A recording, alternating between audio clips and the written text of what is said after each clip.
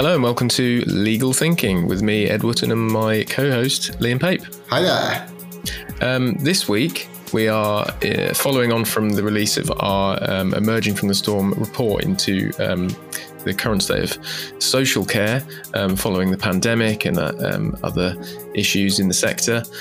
We are talking about crisis management in social care. Indeed. We speak about some of the biggest operational challenges that care providers might face when dealing with the crisis, how important leadership is, and also how to go about managing the media when a crisis occurs.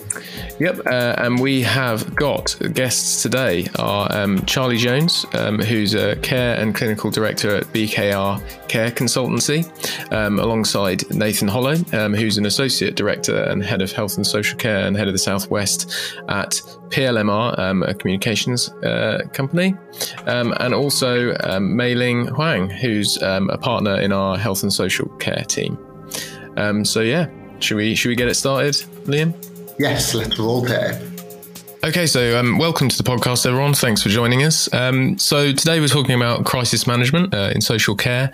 And I guess my first question, I'm going to throw this out to the group. So I'm going to see who comes back first, basically. When a crisis hits a care service, what are the immediate priorities for, starting to get it under control? And, what is the first thing you should do? Take a deep breath. I think sometimes people, set off assuming that everything that they've just been told is wrong. Don't sit back and actually have a look and actually, do we have some reasonable responses? But I'd say just approach it like any other problem. Make a list, set priorities, agree them with other parties, but be realistic in your timeframes. There's an awful lot else that goes on in a care home than dealing with the crisis, for example. So it's no good saying we can do something in a week that actually, with all the other stuff that goes on in a home, isn't achievable. Yeah. Okay. Thanks, Charlie. Any other comments? I'll just say I agree with Charlie. I think normally people's first reaction is to panic, and they get overwhelmed by their emotions, but you need to get through that panicky stage quite quickly so that you can deal with the situation rationally. And you have to remember that your staff are going to take their cue from you. So, take that deep breath that Charlie mentioned, step back, think about what needs to be done. And I think we all feel emotional when we get waylaid by something, but the thing to remember is that emotions don't drive effective strategies. You've got to take a rational approach for managing a crisis, and that will also help give your staff more confidence. So process those. I often say to people, go away and sleep on it, or take the weekend, process your emotions first, and then try to think about what you're going to do in a rational manner. You got to get over that emotional hurdle first. Yeah, and I think part of that emotional hurdle is often, that this is so terrible, I'm just going to either throw the towel in or throw all of the resources in.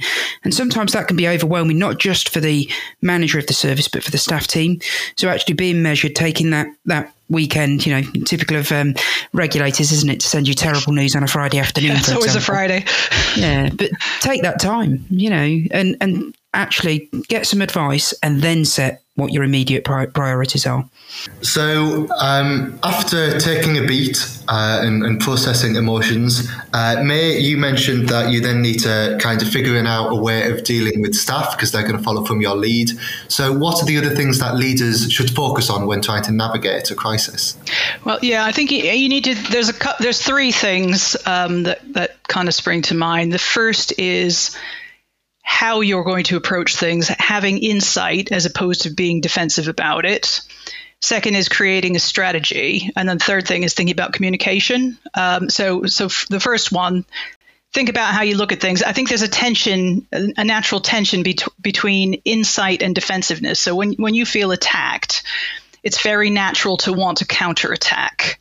But coming out swinging isn't usually that helpful in a crisis. We need to try to retain a sense of insight as opposed to allowing our natural instinct towards defensiveness from taking over. And I think to be an effective leader, you need to project an air of rationality and calm. And that's going to be helpful both with your staff, but also externally with the regulator and commissioners and families and that sort of thing. And a lot of people confuse, this I see all the time, a lot of people confuse taking an aggressive stance with strength. And they think that dealing aggressively with a regulator or, say, a local authority or commissioner will get them to back off.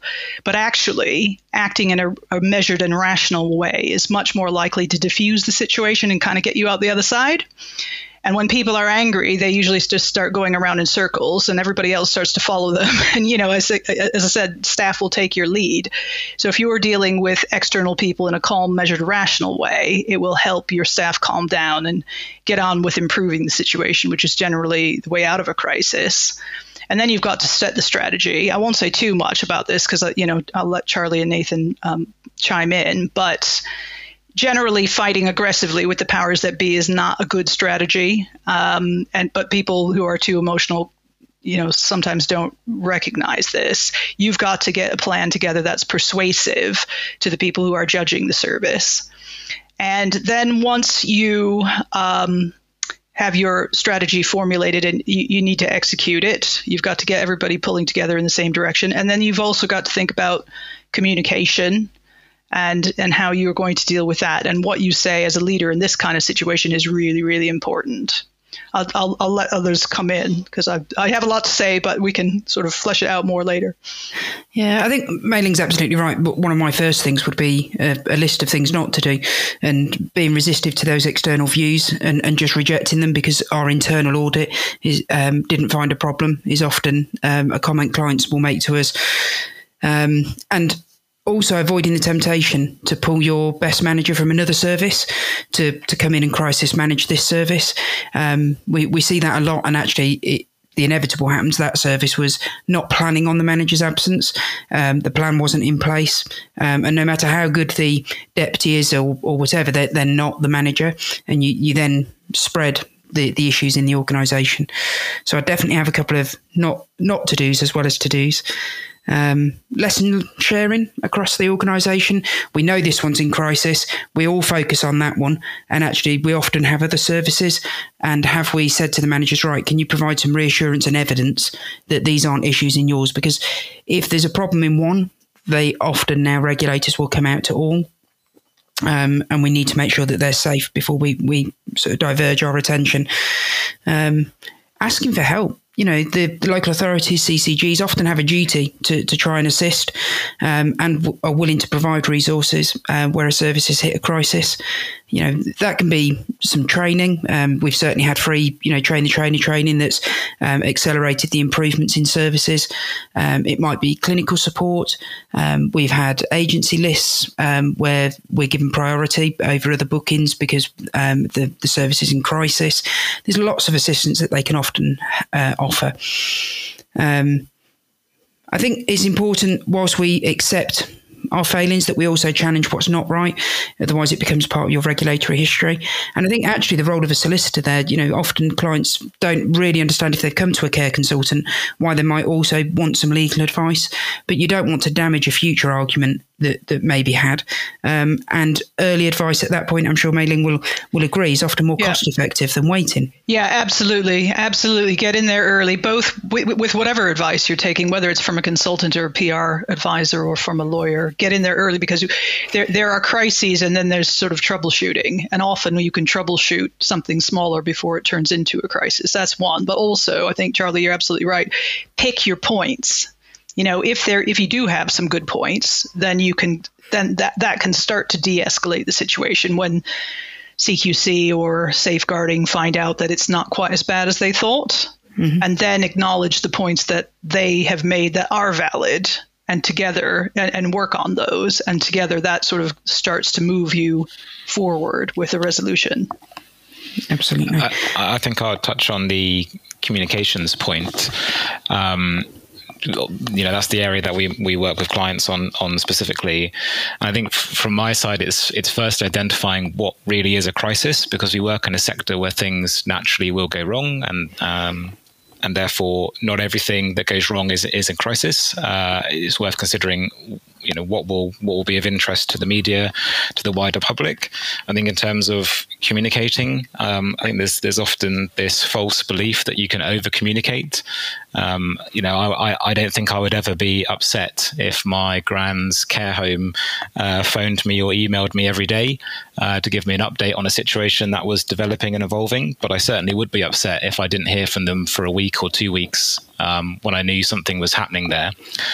I think in terms of broader advice, it's something I find really helpful is when a client has kept a record of what they did each day, and maybe they put that together at the end of the day of what they did to try and resolve whatever issue it was, because often we've been able to provide that to a journalist and kind of stop a negative media story from occurring, because the journalist kind of looks at that and goes, well, actually you've behaved in a pretty responsible way and done most of the things that they could think of themselves. So they've decided to take the human approach and leave you be. So sometimes that's just really helpful. It also helps with producing communications to all your key stakeholders, and I'm sure for Charlie and Mei Ling on the kind of legal and regulatory engagement as well. And then on the point about how aggressive to be in defending yourself, I think there's a time and a place for aggression, but all too often it's worth remembering you have to actually work with exactly the same stakeholders moving forward.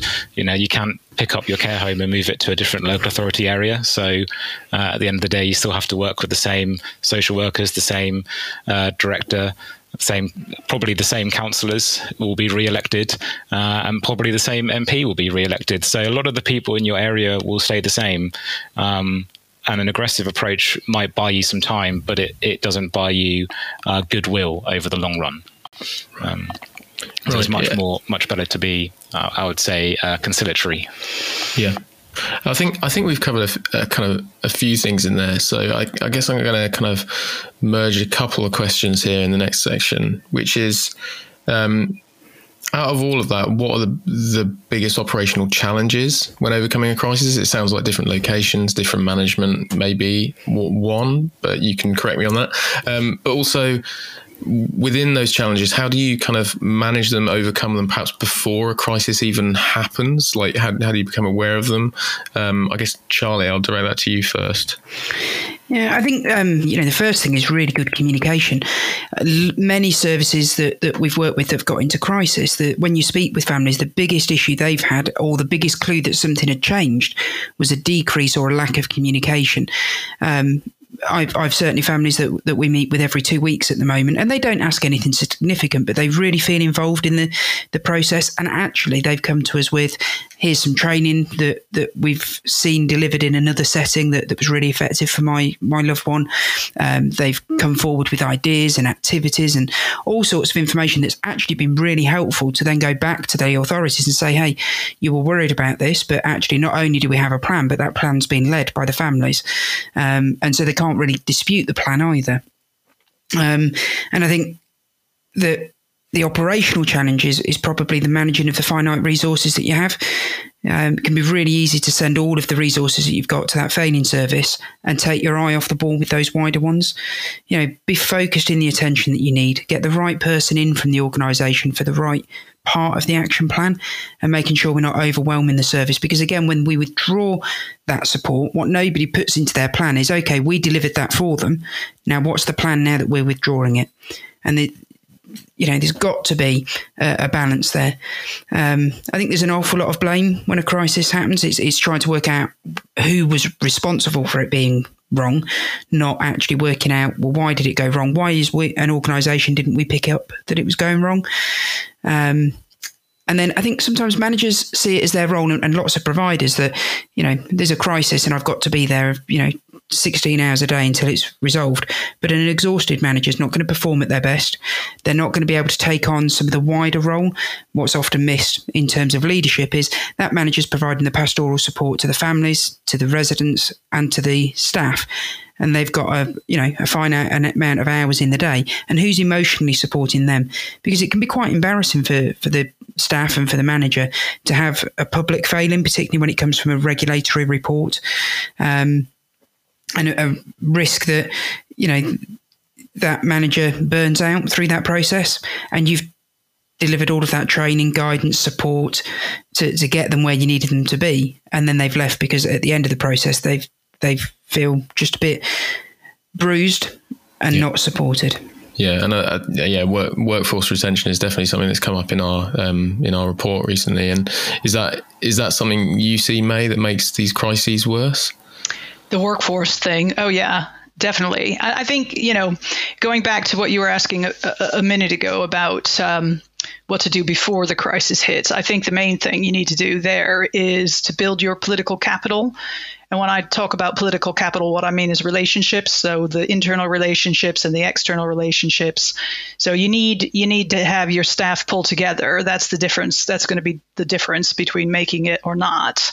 And so I think you need to make your people feel valued, and it will be building up the staff and building up the manager. So thinking about how you treat them. Do you talk to them? If you talk to them, how do you talk to them? Do you listen to them? Do you give them responsibilities and chances to grow and learn? Do you incorporate their ideas into your ways of working? And what's your management style? Are you dictatorial or are you consultative? But I think if you invest in your people, they're much more likely to be there for you when things get tough. So every day you need to build that sense of belonging and that sense of loyalty to each other. But also that will help you in the situation that Charlie was talking about, where a manager is just so bruised and so burnt out at the end that she just gives up. So investing in the people ahead of time is quite key. And the same goes for external political capital, what Nathan was alluding to. So, thinking about your relationships with commissioners, safeguarding, CQC, and other people like your banker, your insurance broker, the families of the people you support. If you have political capital with those people, they're more likely to give you the benefit of the doubt. But if they don't know you or they don't like you, they're more likely to go for you, I think. So all of that sort of prep work and establishing the relationships is really important. Absolutely. I think managing a crisis starts the moment you start your business, really, from my perspective, as somebody who deals a lot with how organizations interact with the media and their local politicians. If the first time a newspaper's ever heard of your care service is because it's had a damning report from the CQC, they're automatically going to look on it less favorably than a care home that might have been in the paper monthly or every other month for delivering great care or having great quality of life experiences for their residents. So engaging with your broader community will buy you that goodwill that people see incidents as just that, an isolated incident, not the whole track record of your business. And then in terms of planning more generally, it's, as Mei Ling touches on with the political capital point, it's about identifying who the people are you will want or need to communicate with when something goes wrong, because it's all very well deciding you need to send a letter out to your relatives, but if you don't have an up-to-date contact list for them, correct email addresses, or a process for who would sort out and send a letter, particularly if, say, the service couldn't do that itself, then it doesn't matter what you're planning to say if you can't send it to them. And actually, that's something I come across far too often is an inability to communicate quickly with some of the most important people because there aren't email addresses available or there aren't telephone numbers. Mobile telephone numbers for family members, or when it comes to politicians, that providers haven't considered who they are in their local community, and that's something I can figure out quite quickly. But that's all planning that can be done in advance. And I'd also say there's actually a lot of incidents and crises in the sector are quite predictable. You can predict getting a negative CQC report without having one yourself. So you could plan today what your response to that would be. How would you go about communicating that to your families, to your staff? How would you go about informing broader stakeholders? What would your messaging be to people who are clinical versus non-clinical? Who would the spokespeople be? Who would be responsible for writing letters? Who would sign off content if your chief exec was on holiday, for example? If the media rang up about it and they'll give you kind of a 4 or 5 hour deadline to respond. How would you handle that? What the type of thing you would like to say? That's all content you can actually work on today because it's a relatively predictable situation to be in. So Nathan, maybe to stay with you for a second, looking specifically at reputation management, how can care business managers manage their reputation should they find themselves in the heart of a crisis? So for me, I think it's about, I take the mantra that most people in society will accept that things can and do go wrong. It's about how an organization responds to it and whether they are honest, accountable and transparent in the immediate aftermath. And that's where I come back to, you cannot over communicate with families and local stakeholders. They would far rather have an update that was, a 30-second phone call to say nothing's changed, it's all okay, than to be sat at home wondering what's happening. I think a lot of the media crises that I deal with for care providers are born out of family members who were not treated or communicated with in the right way, and they didn't feel that the care provider was taking their concerns seriously or that they were receiving enough of an update or information. And then they go, they lash out, they ring the media and the journalist starts knocking on your door, or there's some content on social media and it suddenly becomes much more of a problem with one family and becomes much more of a public issue. But as I said, I think reputation really starts from day one, and it's about building a really strong, positive, good reputation for yourself as a business, for your manager, for your individual homes, so that when something does go wrong, it is not the only record that people have. And I think people will forgive an isolated incident if they don't think it's part of a track record or something that's consistent to your organization. Yeah, and certainly, Nathan, that's if I was to give you my top 7 tips to avoid or prepare for a crisis that might be in the future, it is that good relationship with family and residents. And residents are often the forgotten part. We forget that there are people in our homes that do have capacity, and the number of times where I've seen meetings planned to inform the families and the staff of something that's going on, but the residents' meeting hasn't been planned.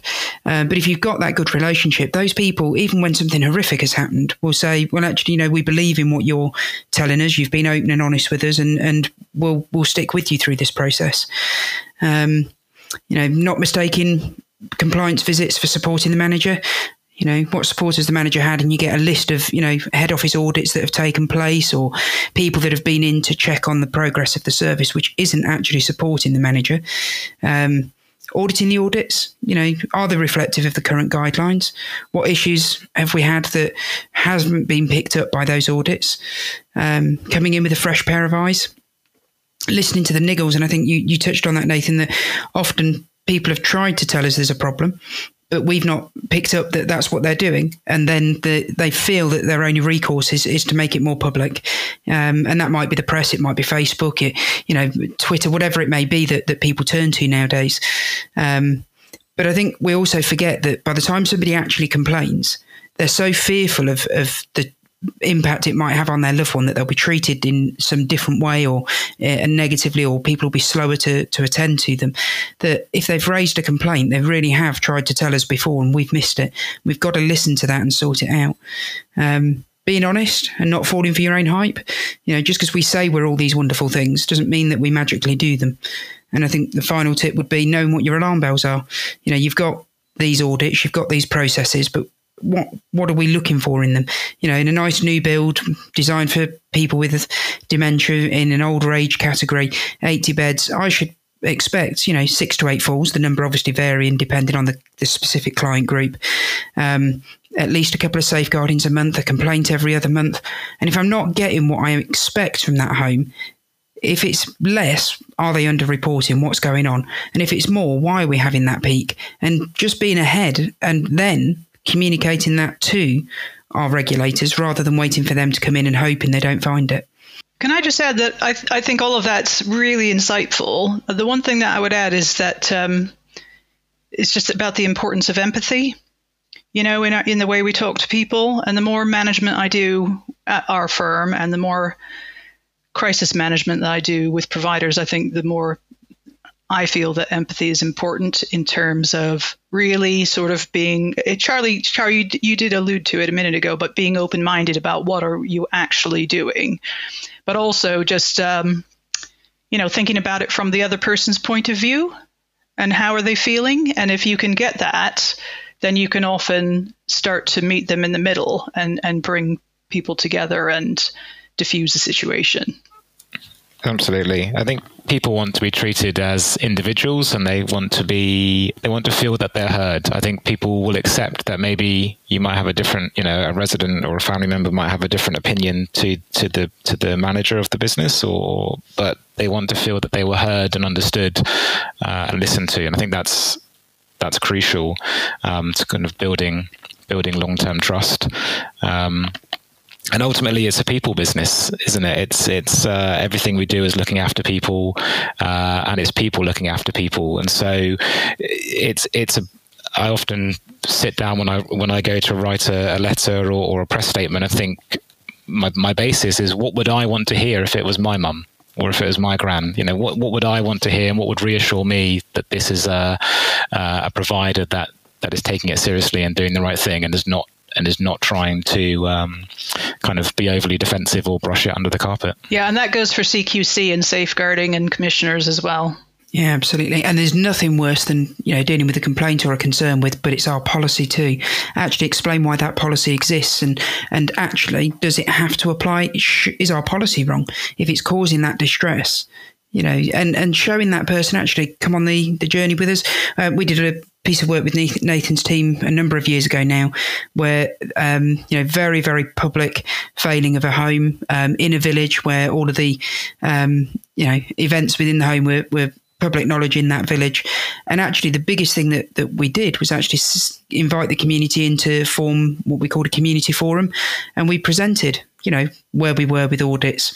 We were careful, obviously, to not breach confidentiality, but actually gave the community a sense that they understood what was going on the day-to-day in the home until they were satisfied that things were better. And it was that community that was driving the press interest, that was driving some of that negative publicity.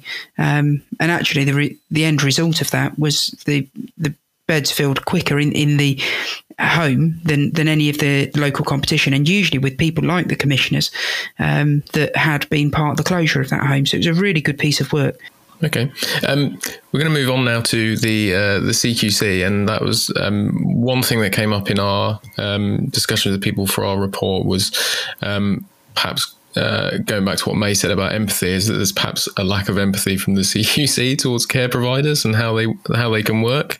And I just wondered, maybe going to you first, May, how you think the CQC should work with care providers when they're experiencing a crisis. Yeah, for a while now, it's felt like CQC are only focusing on risk, and their view is that the paperwork and the systems used can mitigate that risk, and that's what they're looking at. So currently, if they hear something negative, so if there's a whistleblowing or a safeguarding or something, they go in really hard and fast, and they carry out a rapid fire reaction. So they might send you a letter of intent that demands information within 24 hours, and that can be followed up quite rapidly by a compliance action. And all of the focus seems to be on risk.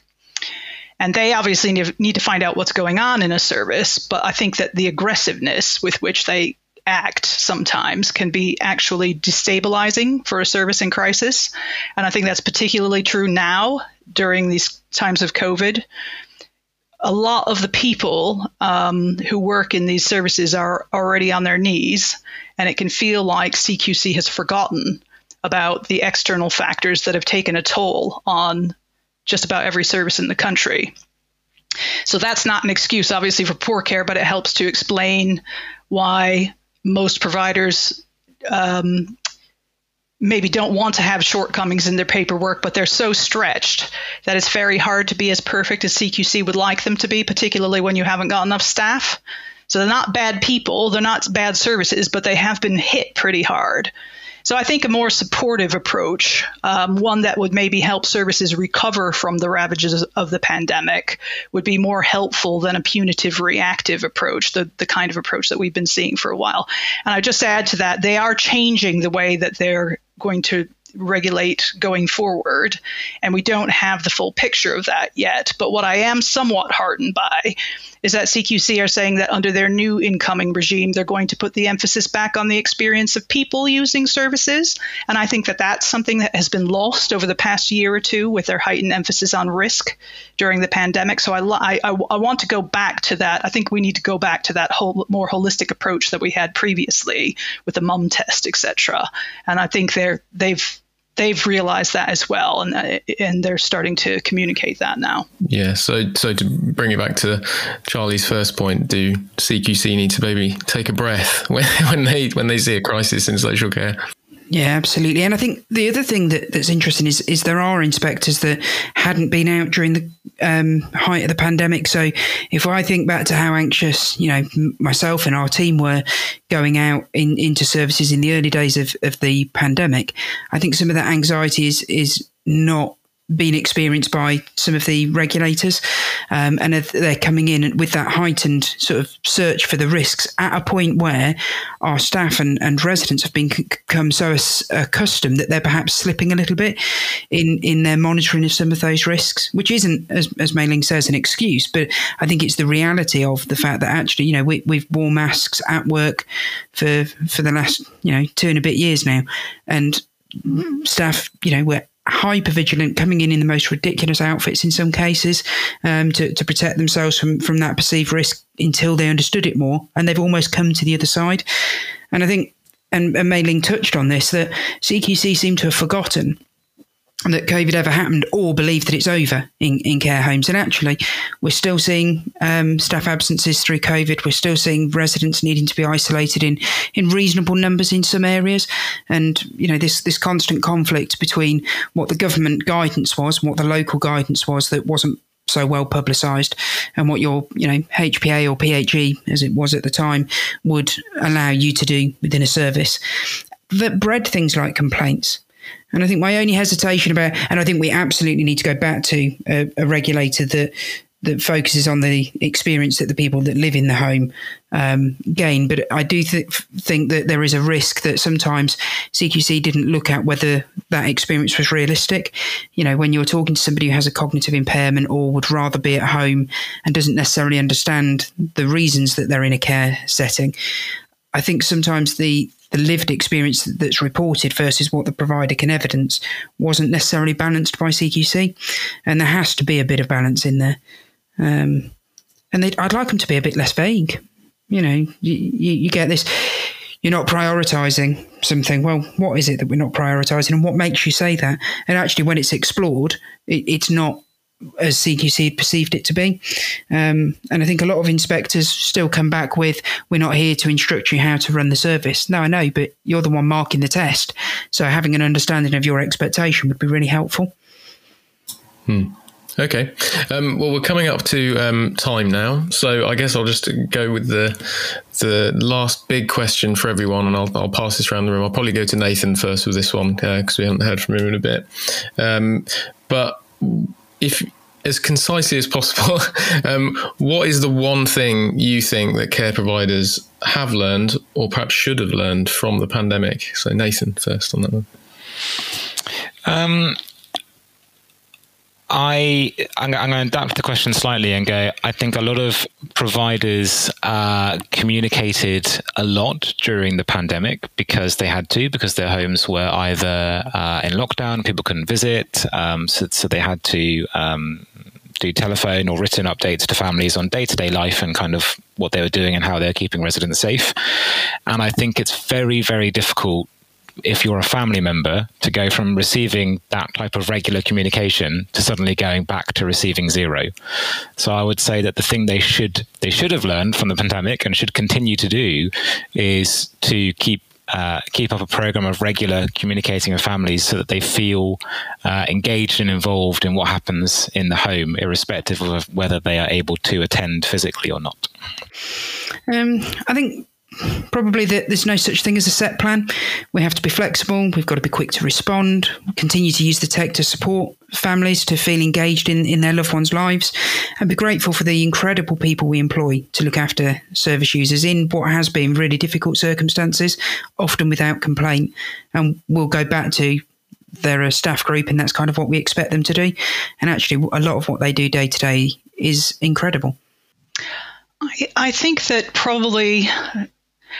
it would be great if people could take some positivity out of the whole experience, because I think that probably every provider and every manager can think of ways in which their service has improved during the course of the pandemic. So as Nathan was saying, you might have more efficient ways of communicating, maybe electronically with staff or with relatives.